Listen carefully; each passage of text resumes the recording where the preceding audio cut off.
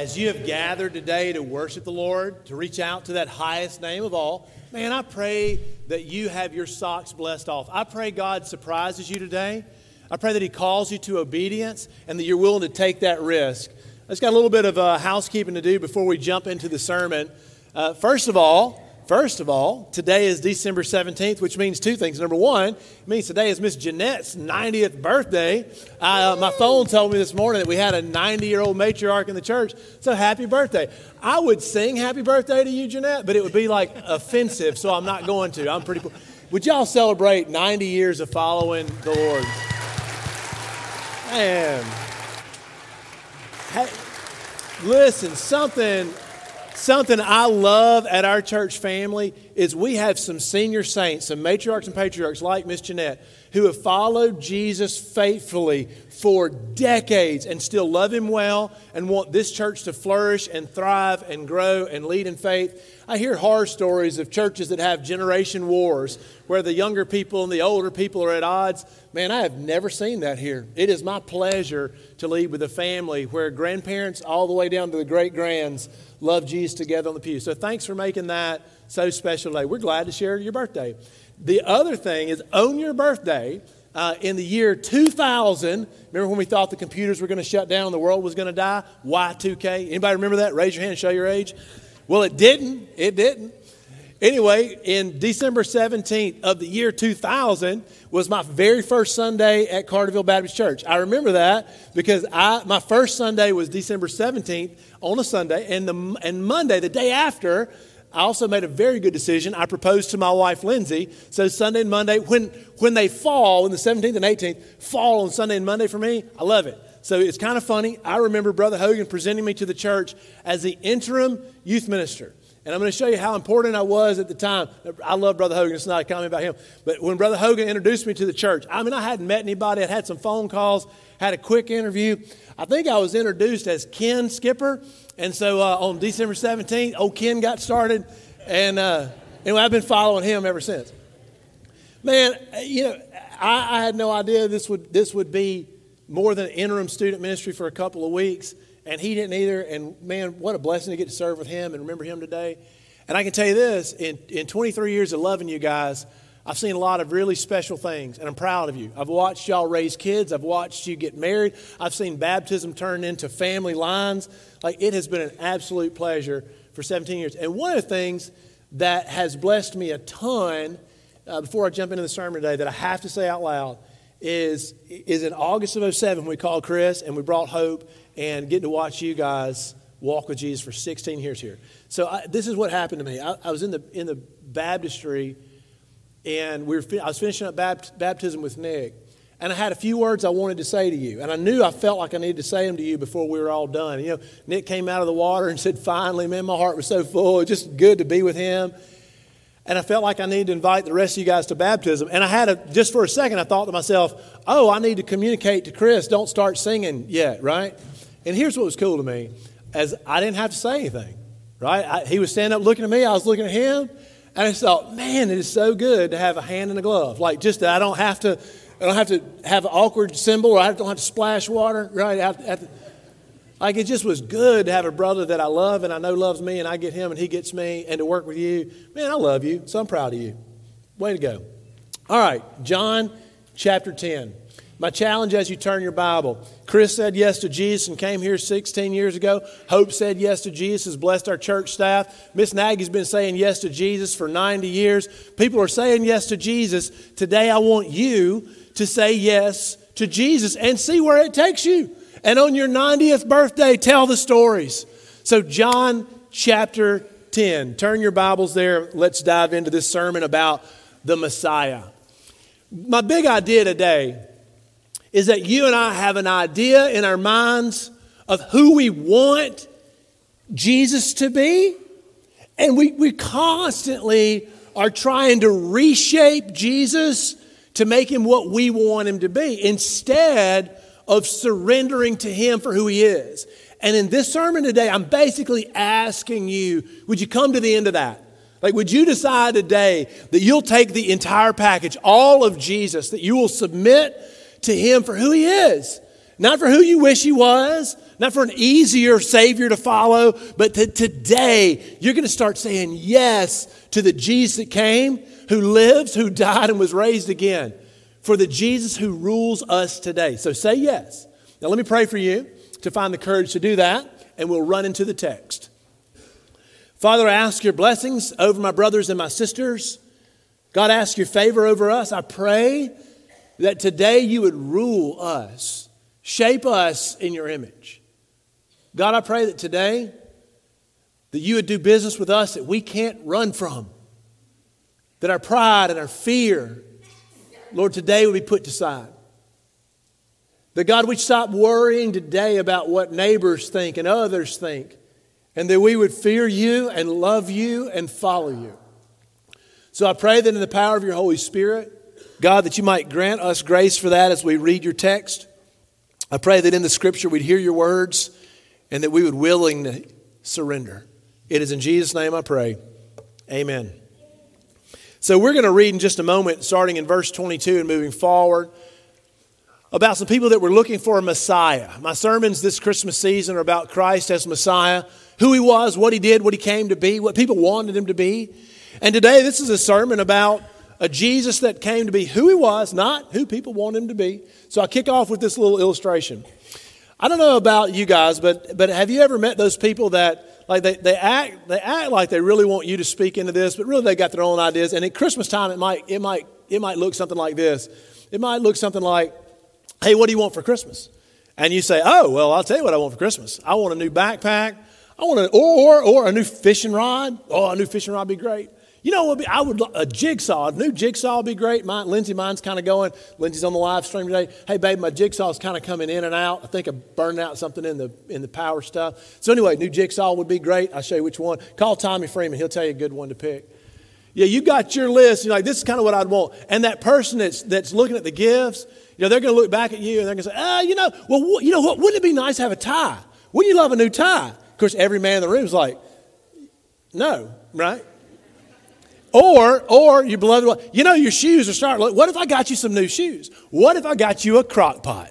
You know, much as I'd like a crock pot, I'd rather have a motorcycle, right? So you know, have you ever had that person? Man, they love you and have a plan for your life. They're just not Jesus, but they love you and have a plan for your life.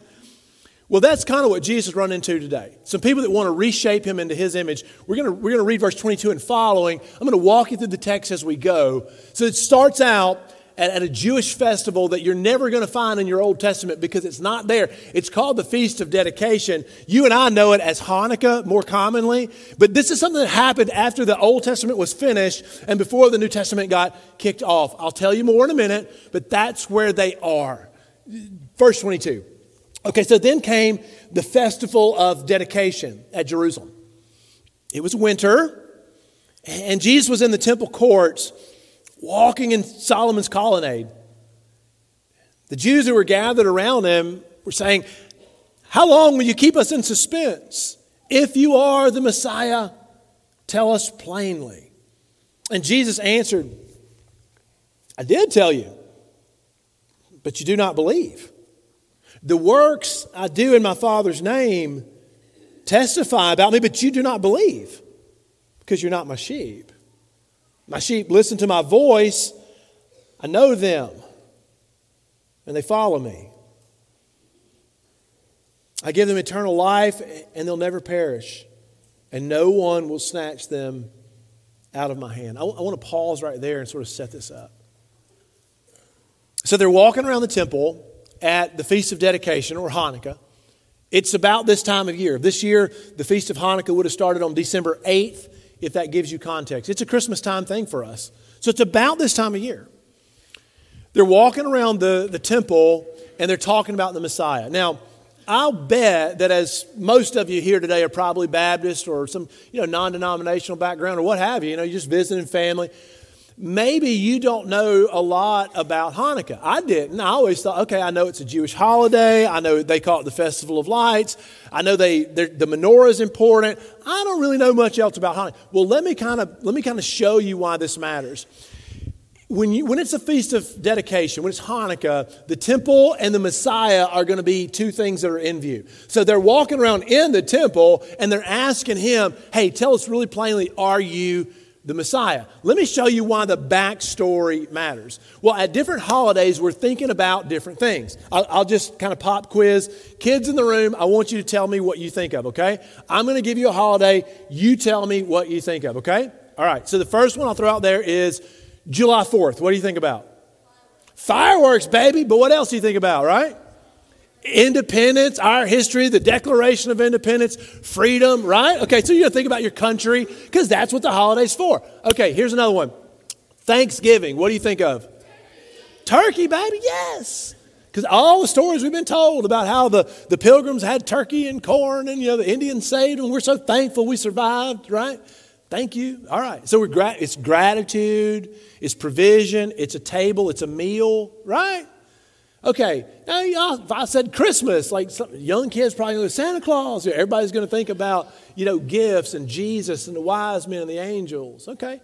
So all I want you to know is that the festival, the celebration, it's got some baggage, right? It's got context. It brings with it some conversations.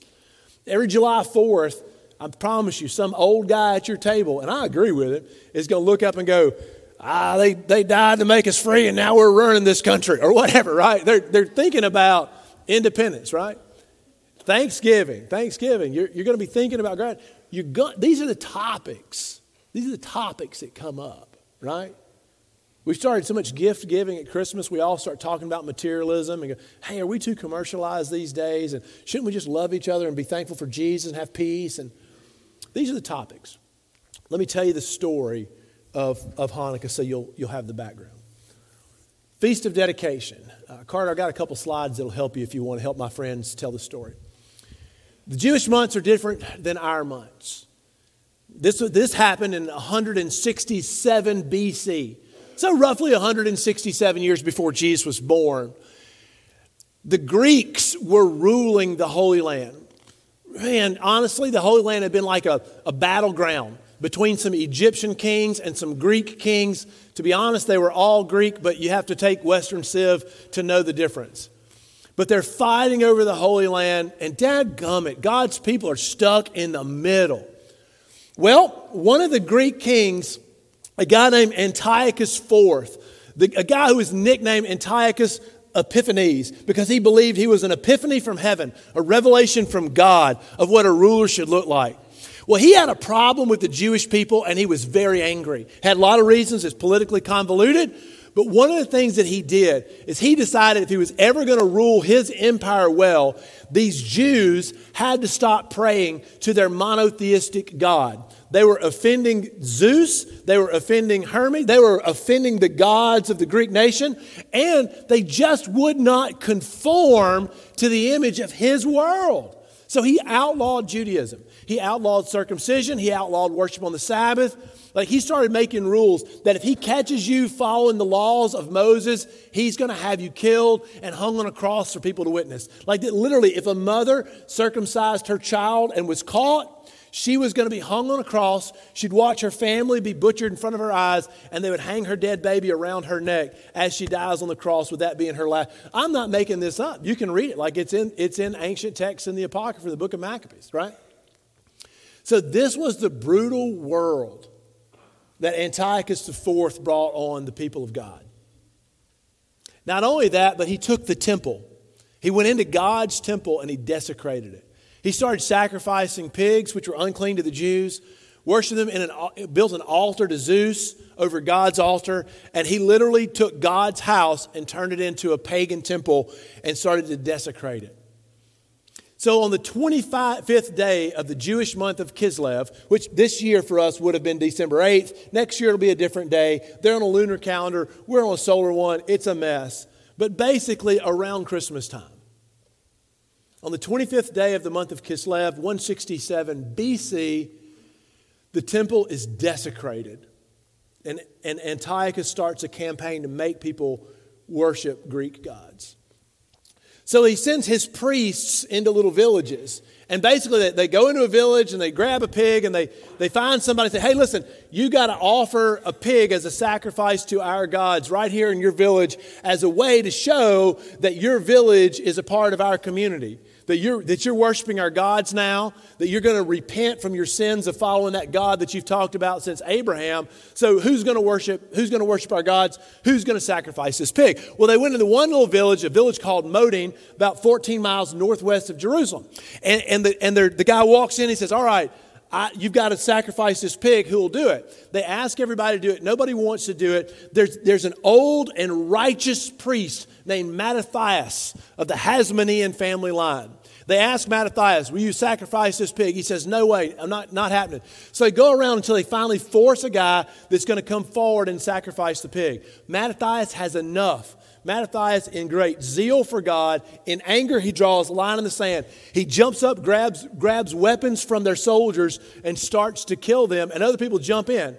So they kill this Greek priest. They run the little militia out that had come in to make them sacrifice a pig, and he looks up and says, who's with me? So Mattathias, think of the name Matthew, think of how many people in the Bible are named Matthew. So Mattathias, the Hasmonean, runs into the wilderness, and people flock to him. Jews that were fed up, Jews that wanted to worship God again, they flock into the wilderness with him, and they start this campaign of guerrilla warfare against the Greeks that currently occupy their land. They fight for about 3 years. Now, Mattathias dies of an illness a few months into this, and his son Judas takes the reins. Don't miss the fact that 2 out of the 12 disciples were named Judas. Everybody's naming their kids Judas until Judas Iscariot does his thing. Why? Because when Judas takes over from his dad, he is such a good warrior, such a good leader. They nickname him. And in 164 BC, Judas Maccabeus, the Maccabees, whose name literally means the hammerer. Like he hits the Greeks so hard with his guerrilla warfare that just like for us, when we started to fight the British off in the Revolution with guerrilla warfare, it's how we won, right? So when he starts to fight the Greeks off with guerrilla warfare, he starts to win. They have a political problem on another front. They have to divert some of their attention. And in 164, Judas the hammerer, Judas Maccabee, makes his way back into the temple. He runs the Greeks out of it. He and his warriors, they start to purify the temple. They cleanse it. They get rid of the pigs. They get rid of the idols. They get rid of the pagan altars. They cleanse it. And on the 25th day of Kislev, the exact same day that it was desecrated 3 years ago, they redeem it. They get it back and they dedicate it to God. They cleanse it and sanctify and purify it. And then they start worshiping God again. Like the reason that it's the festival of 8 days of lights is because they needed 7 days of consecrated oil in order to start worshiping God again, to burn the menorah lamps again. And they didn't have it, as the Jewish legend goes. They didn't have enough oil, and they had a tough decision to make. Do we start worshiping God now because we're so ready and just hope that the oil holds? Then we'll get embarrassed when it runs out and have to wait a few days. It takes 7 days to consecrate the oil. So we could just set the oil aside, a bunch of it, wait 7 days, and then we'll be able to start worshiping God knowing that we won't be interrupted. Well, they didn't know what to do. They prayed about it and decided, let's start and see if God provides. So they filled the lamps, lit them, and God miraculously let the oil last until the end of the 7th day. So that 8 days the lamps burned, and then they had fresh oil. That's why Hanukkah is the 8 days of light. Now you got a Baptist education, right? What does that have to do with Jesus? Well, the Bible tells you he's walking around the temple, which is the place where the redemption and cleansing happened. And the question is, tell me plainly, are you the Messiah? For years you've heard preachers say that the Jews wanted a Messiah like King David, a warrior king, somebody who could fight the Romans out. Well, I want you to know that asking Jesus at the Feast of Dedication, tell me plainly, are you the Messiah? I can't help but think they're looking up at him and saying, we need Judas to come back. We need a hammerer to run the Romans out. And I've seen you do miracles, and I've seen you say nice things. I've heard the power in your voice. I've seen you do some impressive things, but I just need to know plainly, when are you going to run the Romans out? Do you own a sword? When are you going to give us our nation back? We need a hero. Are you him? And I can't help but think that it was the Maccabean revolt in 167 to 164 BC that helped them pick up this strong layer of, man, the shoot of David, the stump from Jesse is going to be a warrior king. He's going to have David's strength. He's going to conquer and run the Romans out. I have a hunch that these Jews were looking at Jesus saying, we want a Messiah, but we want a particular one. Now tell me, are you going to be him? Okay, stop. Gang, you and I do the same thing many years later. We look up at Jesus and we want him to be our king, but here's what we do. We make him into our own image. Let me tell you how. We have 4 Gospels that tell the life of Jesus. We take all 4 of them, they're written in narratives. So we've got all these stories to read and interpret. And what we do, whether we do it accidentally or intentionally, I don't know, but we do it. We go to the Gospels, and if we want a loving Jesus that will let us sin any way that we want to, we go through the Gospels and we put a highlighter on any text where Jesus is talking about grace or love or mercy or not throwing the first stone. And we come out of the Gospel saying, well, look, Jesus is all love. Now, we went through the Gospels blind with a Sharpie, a marker, marking out every text where Jesus said, let me tell you about the cost of discipleship. If anyone would come after me, he has to take up his cross, die to himself, and follow me. We go through the Gospels and we find the friendly Jesus. We mark out any text that would be a mad, mean Jesus. And we walk away going, hey, listen, Jesus doesn't care what I do. Long as I show up on Sunday a couple times a year, long as I say a few prayers to the good Lord, I can sin all I want and Jesus is good with me. He'll forgive me every morning. His mercies are new every morning. And that's how we kind of go through the gospel texts. We find the verses we like, ignore the verses we don't, and we come out of it shaping a Jesus that suits us. And because you have 4 Gospels and an awful lot of verses and an unbelievable amount of creativity, man, we can shape Jesus into almost any image we want. There's some angry fundamentalist preachers that can shape Jesus into a hateful tyrant that doesn't love anybody and is all about the rules. We can make a legalistic Jesus if we want to. We can make a hippie Jesus. We can make an all-love Jesus. Like, you shape Jesus into your image almost subconsciously and accidentally, just like these Jews would have been at the festival of Hanukkah. When they're looking up saying, tell me right now, are you the Messiah? And then Jesus looks at them and said, I've already told you, you're just not listening. And I think the reason they weren't listening as you work through the text is because he's not the kind of Messiah they were looking for. And I'll show you that in a few minutes. He had some hard things. What I'd love to ask you to do is consider this text, verse 24. They said, if you are the Messiah, tell us plainly. And in verse 25, Jesus says, I did tell you, but you didn't believe.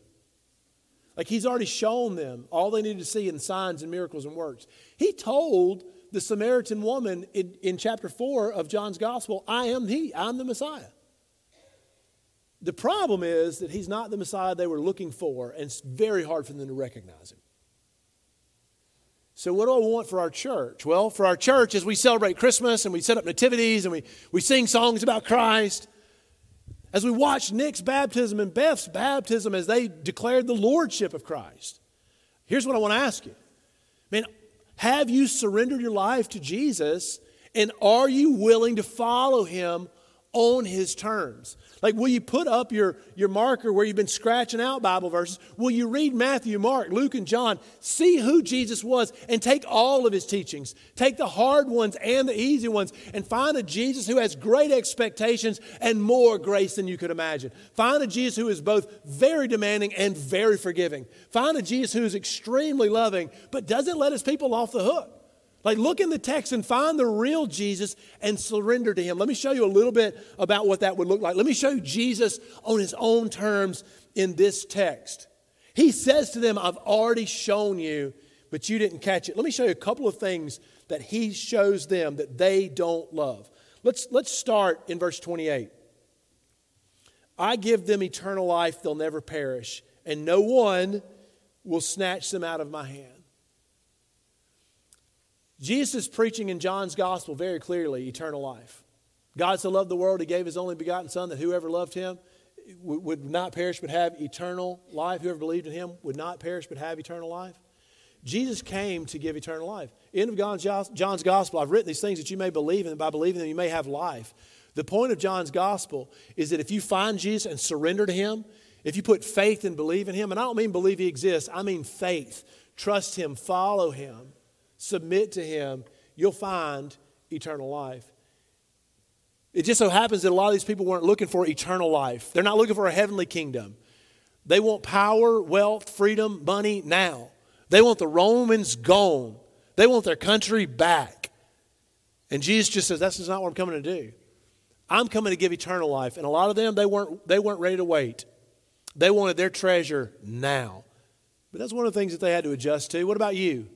Are you looking up at Jesus and you're saying, I'll follow you if you'll give it to me now. If you will own this earth right now, give me the things I'm asking for. How many of us have struggled to follow Jesus because he didn't answer some prayer that we probably shouldn't have been praying at the time? He didn't give us what we want when we wanted it. And we looked up and we said, I'm not good with your timetable. I'm not great with your plan. I've got some strong requests for you today. And when you deliver, I'll be happy to show up in church again. How many of us have struggled to follow Jesus because he did not give us what we wanted on earth when we asked?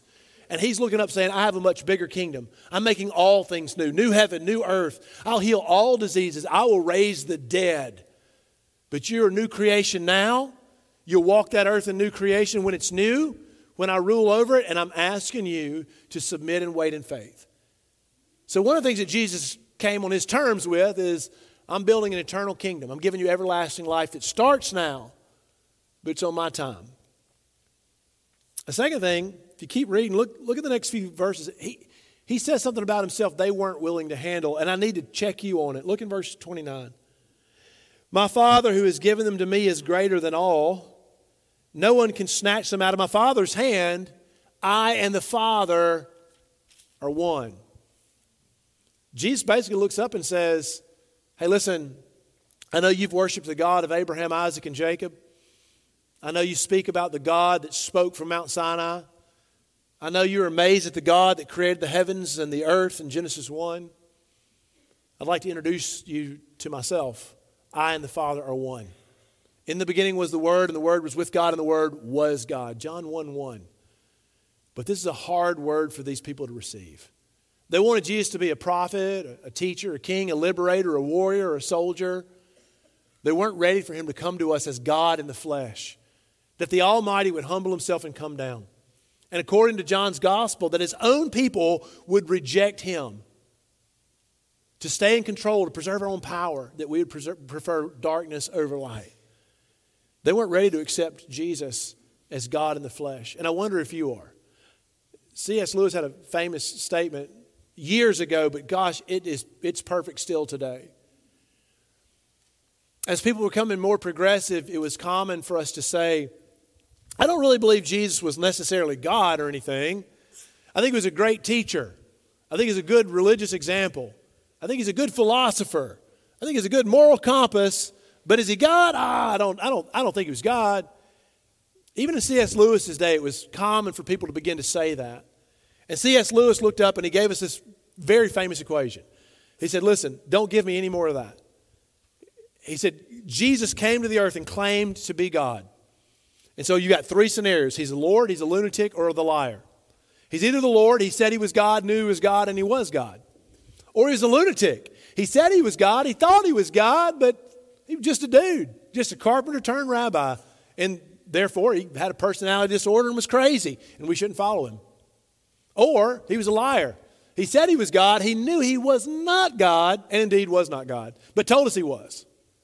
So C.S. Lewis said he's either the Lord, a lunatic, or a liar. But don't give me this half-hearted stuff about I think he was a good prophet.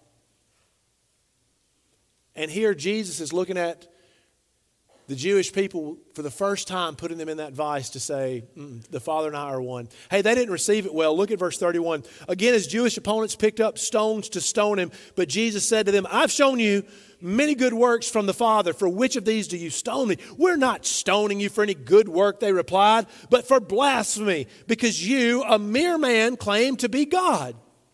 Jesus answered them. He's quoting Psalm 82 here. You should read it. Is it not written in your law, I have said you are gods? If he called them gods to whom the word of God came, and Scripture cannot be set aside, this will be the judges of Israel, those first elders to hear, and by implication, these rulers over Israel that are rejecting God's word. What about the one whom the Father has set apart as his very own and sent into the world? Why do you accuse me of blasphemy because I said I'm God's son? Do not believe me unless I do the works of my Father. But if I do them, even though you do not believe me, believe the works, that you may know and understand that the Father is in me and I in the Father. A kind of subtle thing that you might miss in verse 36. What about the one whom the Father has set apart as his very own and sent into the world? In Greek, set apart is sanctify, to cleanse, purify, consecrate. The Feast of Dedication was all about consecrating the place of worship, the temple.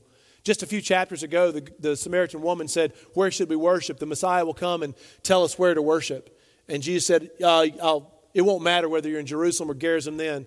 The worshipers the Father seeks are worshipers in spirit and truth. And here Jesus come, not as Judas Maccabee with a sword to cleanse the temple temporarily for a generation, but Jesus come to be cleansed and sent in the world, to consecrate you and me. Jesus is set apart by God as the one who will set you apart for God. And that's a hard thing to submit to, that your works will never make you right with God. You can't be good enough and you should stop trying. You should submit to Jesus and let your good works flow out of your life of gratitude and obedience.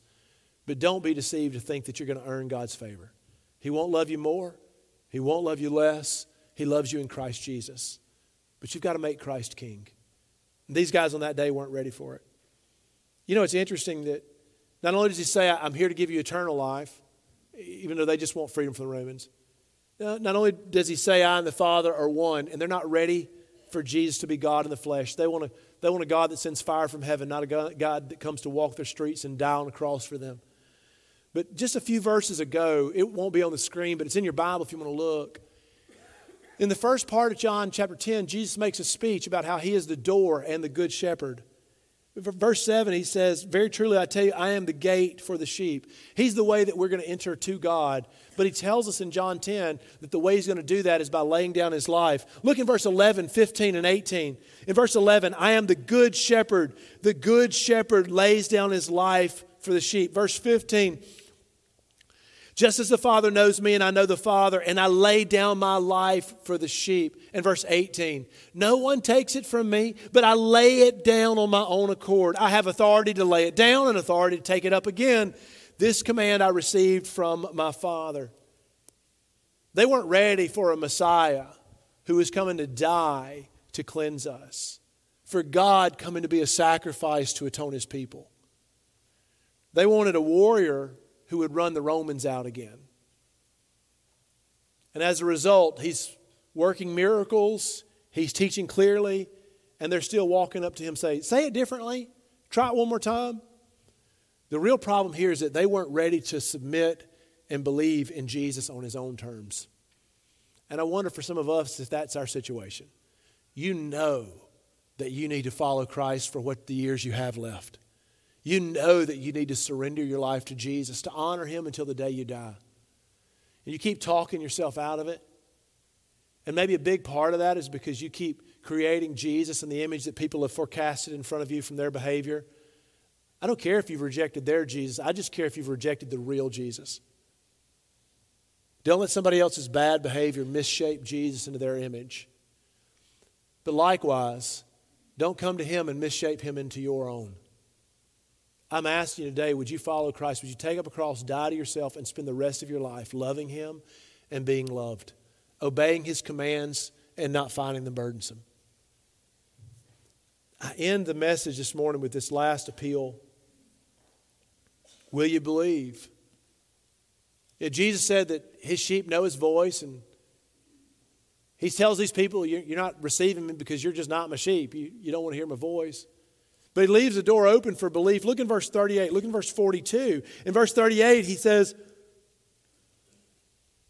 talking about works, but if I do them, even though you do not believe me, believe the works, that you may know and understand that the Father is in me and I in the Father. He looks at these people hard-hearted at the Feast of Dedication, walking around Solomon's colonnade, talking about Judas, talking about cleansing, talking about the Romans and the Greeks. And his last appeal is, put your faith in me.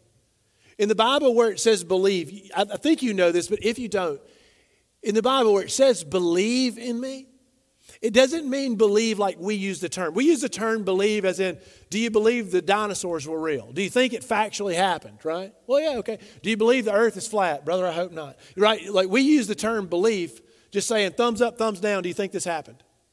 And so when people say, oh, I believe in Jesus, some of them are just saying, I believe that he lived a long time ago.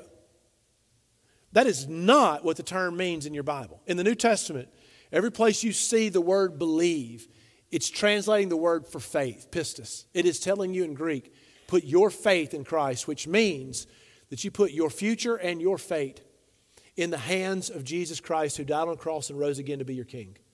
It means you trust him and you will follow him with your life. So when he says here, believe in me, he's not saying believe that I'm real. He's saying put your faith in me and start to follow me now. Make me your king. Surrender control to me and go where I lead you. Have you done that? In verse 42, the text ends this way, and in that place, many believed in Jesus. It is the Christmas season, and we are ready to celebrate. I'm telling you, it's empty for you. It's just lights and presents, a few family gatherings, and a nativity scene in the front yard. If you will not submit to Christ, you're missing the whole point of this thing. It's easy for us to think about him as a precious baby, as an infant child born beneath a bright star with shepherds attending. But as he grew and taught about himself, he invited his people to follow him. And I'm inviting you. So let me ask it this way. Today, if you're not following Jesus, the real Jesus, why aren't you? Is there a reason that you're not? Why wouldn't you choose to do it right now? Why wouldn't you decide today? Why wouldn't today be the day that you said, things are changing right now? Starting now, I'm following Jesus. If you've been making Jesus in your own image, would today be the day that you stopped?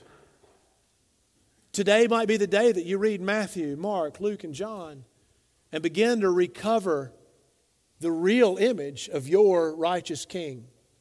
And you start following him now and forever and change the rest of your life. That is my simple invitation. Today, would you choose to stop making Jesus in your own image? Today, would you choose to stop rejecting the broken images of Jesus that people have lived out in front of you? And would you choose to surrender to our King? Take him on his terms. Obey his commands. And follow him until your very last breath. I'm going to pray that God would give you courage to say yes to that. And that if his Holy Spirit is convicting you, that you'd have the ability during this response time to come down and pray, to come talk to me, or sit on your pew and give your life to Christ. Father, we ask for courage, clarity, wisdom. Lord, that we would be able to let go. God, that we get over our pride and our fear, our control, and that we would fully submit to your rule over us. That we would abandon the images that we've preferred, and we'd stop making you in our own likeness. But God, that starting today, we would follow King Jesus just as he presented himself to us in the Word. We ask your favor in Jesus' name. Amen. Let's stand and respond.